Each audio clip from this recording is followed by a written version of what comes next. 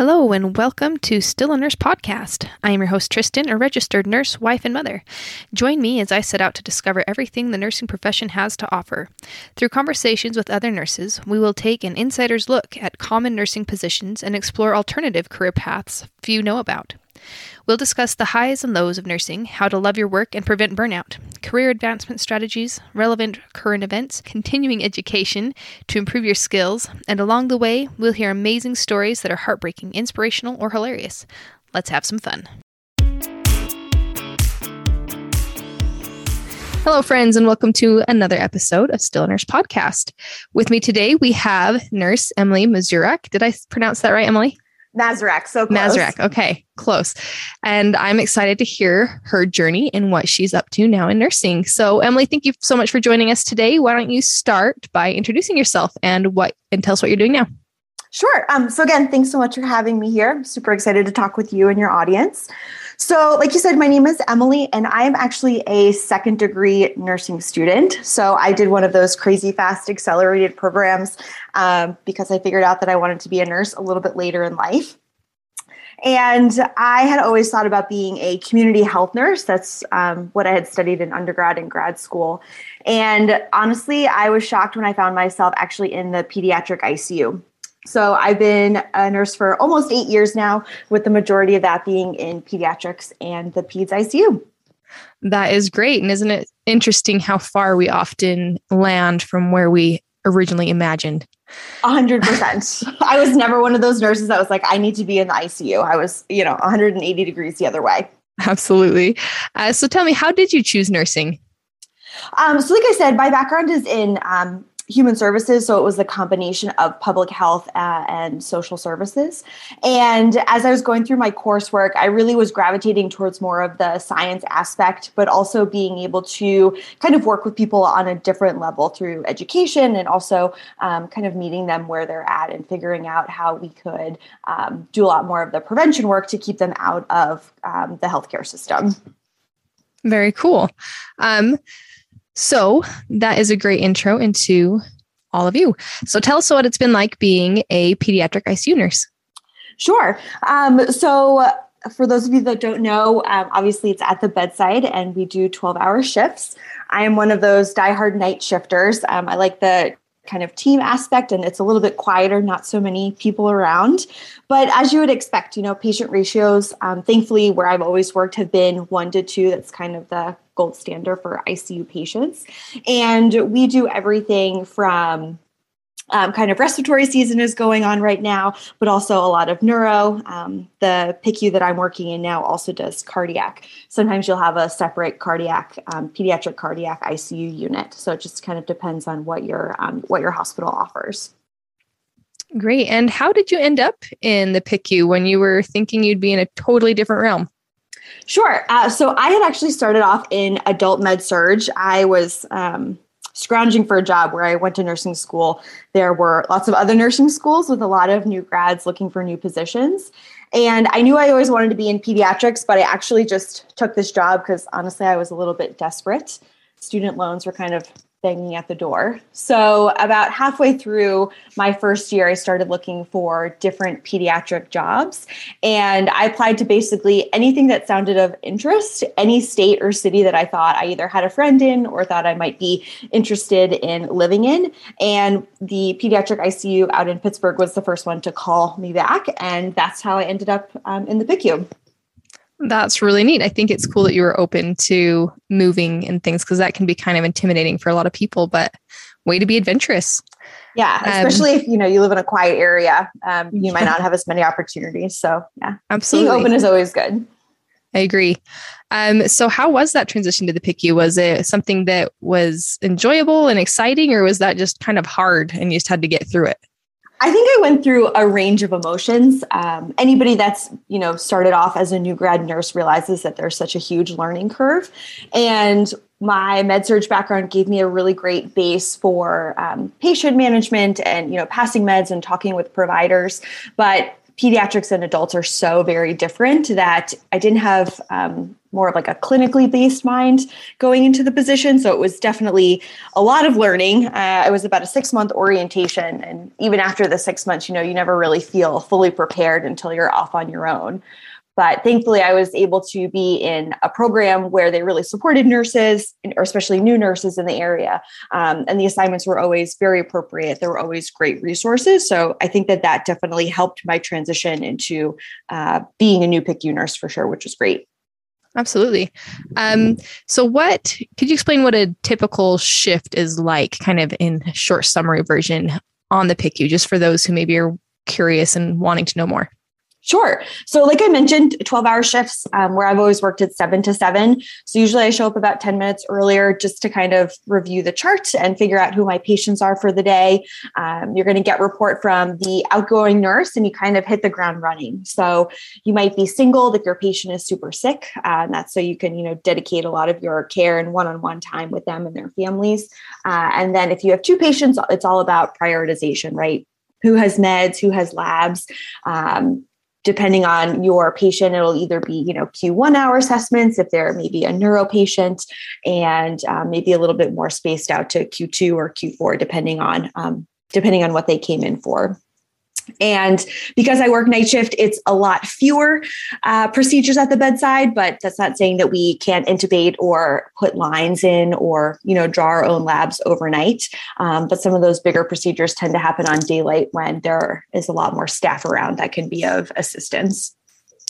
That makes sense. So what makes you gravitate towards night shift so much? You kind of went into it already, but like for me, I think that would be a really hard change to get into. So what really do you think draws you and others to the night shift? I've always been a night shifter. I am not somebody that enjoys getting up early. So, I did my daylight orientation and then thankfully I've always been able to work nights. I think because there aren't so many people and providers around, right? It's more of a skeleton staff. It's a little bit quieter. You get to know your coworkers a little bit better. Not to say, you're just kind of sitting around chatting with each other, but you have more of an opportunity to, I think, learn and help just because there's a little bit less chaos going on in the unit. And I also find it to be a little less stimulating, right? There's a lot of conversations happening and a lot of people, a lot of different services that are kind of coming in and consulting that aren't necessarily there overnight. So I also find it just to be a lot less stimulating, which is nice. And does that mean you get a little bit more time with your patients at all, or are they all pretty much just too little to really want to be with you and asleep? Yeah, 100%. So it totally depends. The PICU will take anybody from, a few days to a few weeks old up to, depending on the state you work in, 21 or 26. So I think it just kind of depends on how sick your patient is and kind of where they are developmentally. And then the same thing with parents. You have some parents that are there during daylight hours because that's when rounds are happening and they're getting updates, and they might either go home or stay somewhere local. But there definitely are the parents that like to stay overnight. So you get to kind of form a good relationship with them, hopefully, over your night shift as well. Cool. So do you have any favorite stories that you like to share from being in the PICU for 8 years? So I think pediatrics is a very special kind of area of nursing. And that's why I gravitated towards it, right? You get to like sing and, be silly and talk about movies and video games with kids. And I think one of the biggest things is we try to normalize kids being in the hospital, right? For both the patient and their family. And one of the big things is we always try to do celebrations, whether it's, a kid who finishes chemo, a kid that got off the transplant list and is finally going for a kidney or a heart. But one of my most favorite patients, she had a very rare genetic disease and she wasn't supposed to live, past a couple of years. So her family decided on the 18th of every month, they were going to celebrate her birthday. They weren't sure how many birthdays she was going to have. So even though, I think she was like a biological age of 3, we were, celebrating her like 38th birthday or something, which was kind of fun and, something I've never seen, but I definitely appreciated the family kind of creating their own sense of normalcy around, a patient that is in and out of the hospital. Mm-hmm. That's really cute. And probably made the kid feel a little bit more special as well. 100%. I mean, who wouldn't want to celebrate their birthday every month? Yeah, that's fun. Okay. So this area of nursing, I hear, has a pretty high area of turnover or a burnout. Can you tell us a little bit about that, why that's the case, and if you've had any experience with it?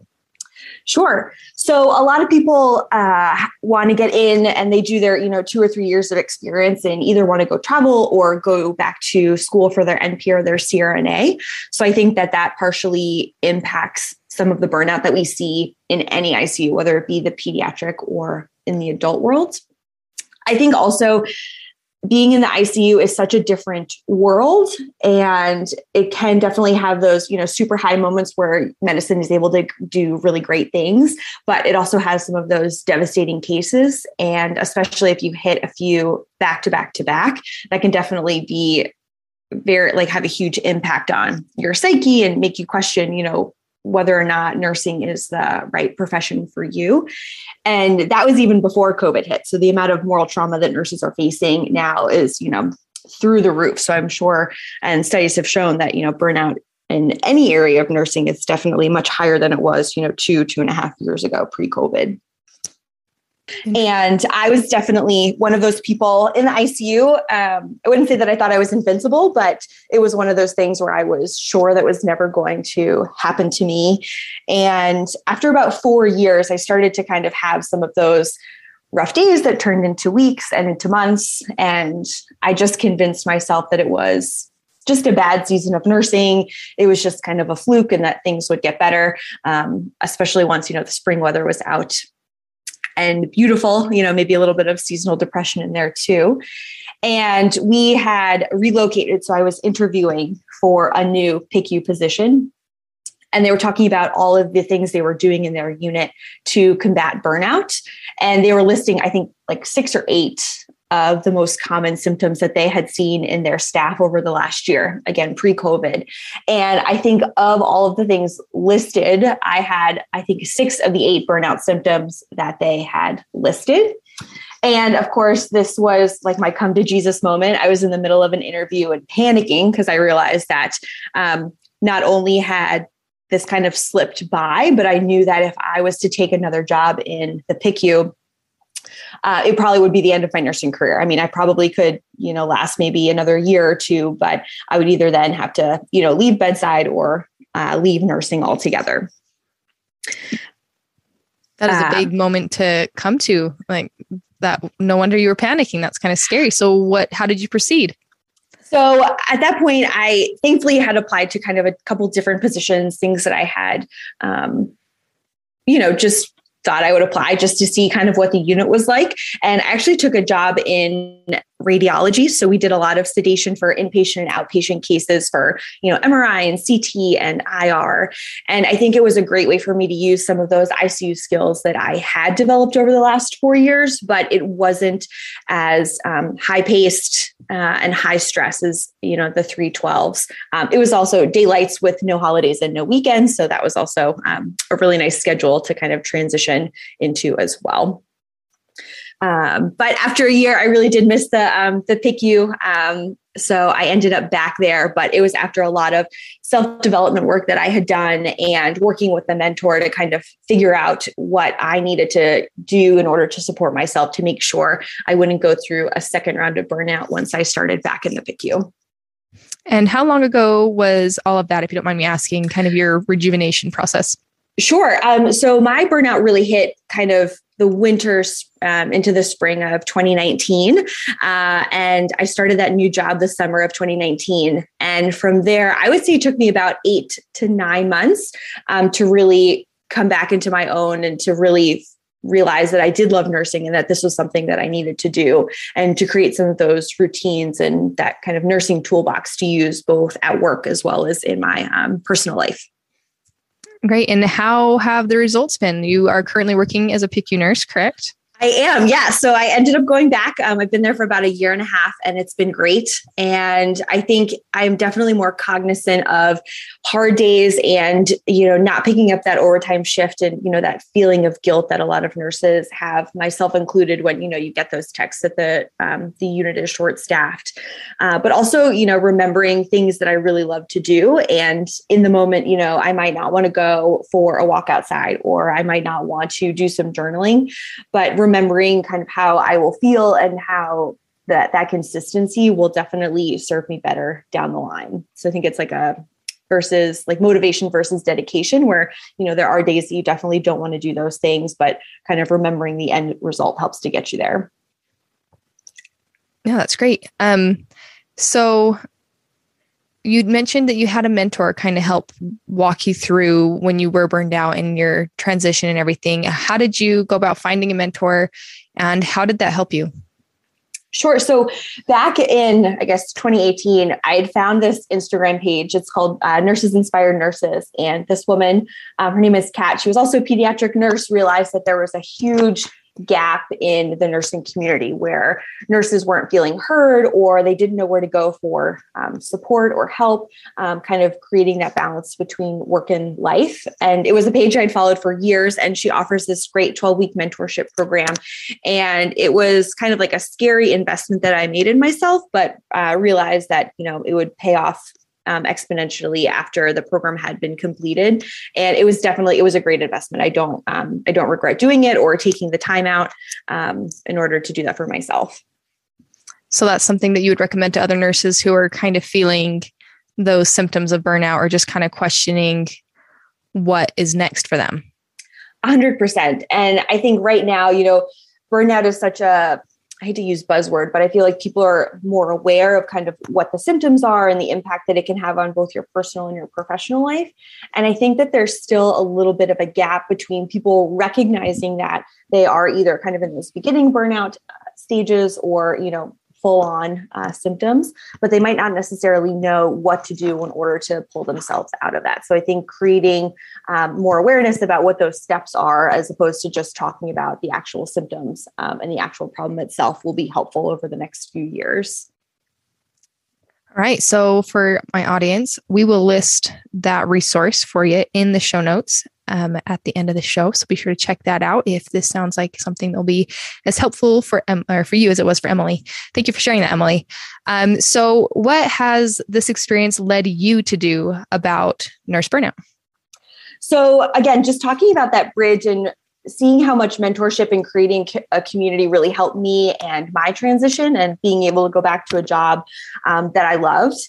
I actually started my own nurse mentorship program, and that's called the Fill Up Your Cup Project. So it's really a labor of love of being able to provide resources, as well as kind of tell my story and show nurses that it is possible to come out from your burnout to create a life that you love. It might not necessarily be in the field of nursing where you started off, but really being able to figure out what you want and to figure out what your kind of personal self is like outside of just that role of nursing. I think so often we get tied up in these titles and these certifications that hospitals and managers want us to have, that we kind of lose sight of what we actually want, both personally and professionally. That is fantastic. It sounds like a really neat and meaningful thing. So would you mind telling us when you started that and kind of how that all came to be? Sure. So that was kind of a labor of love, and something that I talked about with Kat about creating, and she was amazingly supportive. And to be honest with you, this is something that I had never done before. Obviously, with my role in public health and as a nurse, it's a lot of education, but this is a whole new realm. I was figuring out the world of self-development and personal development, something that I'd never really focused on before. So I had done a lot of inner searching to figure out what was helpful for me, as well as, just researching what might be helpful for nurses.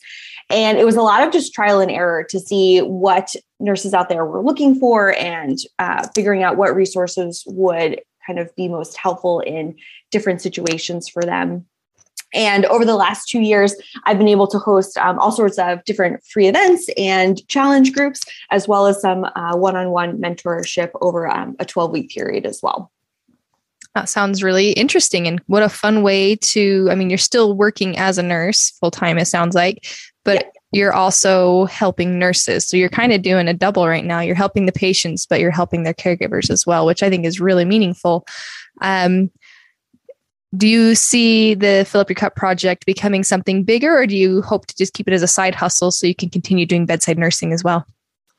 I think as I've progressed through nursing, I've definitely become somebody that's interested, like a multi-passionate person.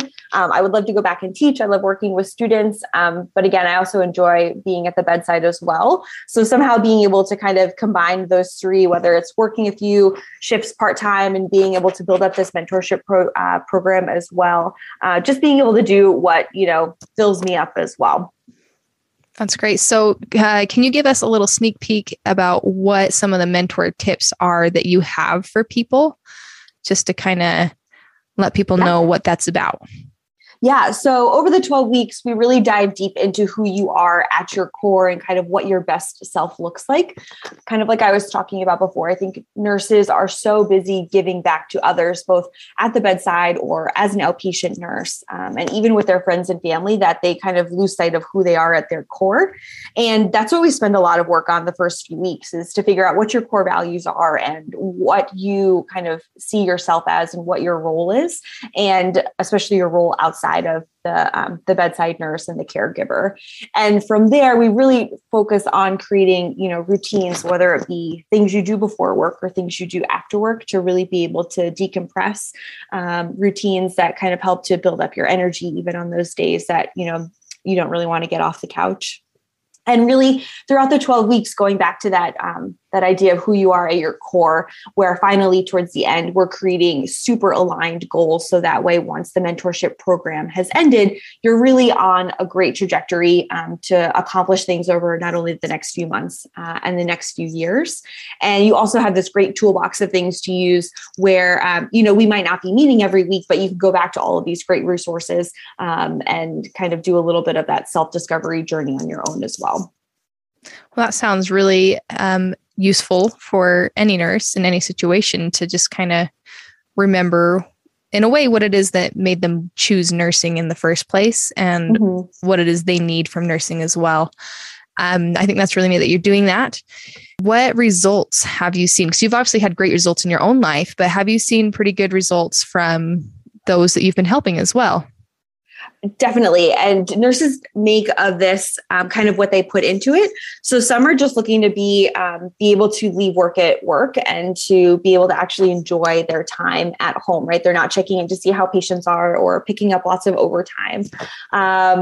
I've had people who are interested in going back to school. So they have, been researching programs and trying to set up shadows with people who are CRNAs or maybe a nurse educator to see if this is something that they would be interested in doing.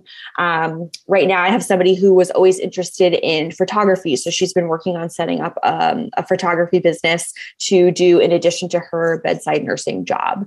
So it's really, you don't come into this program and, I give you all of the steps. It's really about figuring out what you want and kind of using this program as a source of accountability to really make sure that everything you're doing is, again, going back to who you are at your core and making sure that it's super aligned and something that's going to make you happy and feel fulfilled. All right. That's really interesting. Another phrase that came to my mind regarding this, to go along with fill up your cup, is sharpening the blade or sharpening the saw. Just, you can't chop down a tree if the blade is dull. So treat yourself as the blade and treat yourself, basically. Take care of yourself once in a while. Exactly. And self-care is, it's great to go for a massage and go for coffee with friends, but it's also having those really hard conversations and setting boundaries with those you love, and boundaries at work, and, possibly going to therapy and, doing things that might not be great in the moment, but once you work through, have definitely will impact your life exponentially. Yeah, absolutely.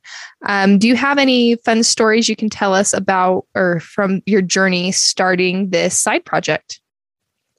I think one of the most interesting things is actually is doing podcasts and talking with people and just meeting other nurses. I think social media and kind of the tech media age have allowed me to meet people that I might not otherwise have met before, and to hear their story and to get my story out there.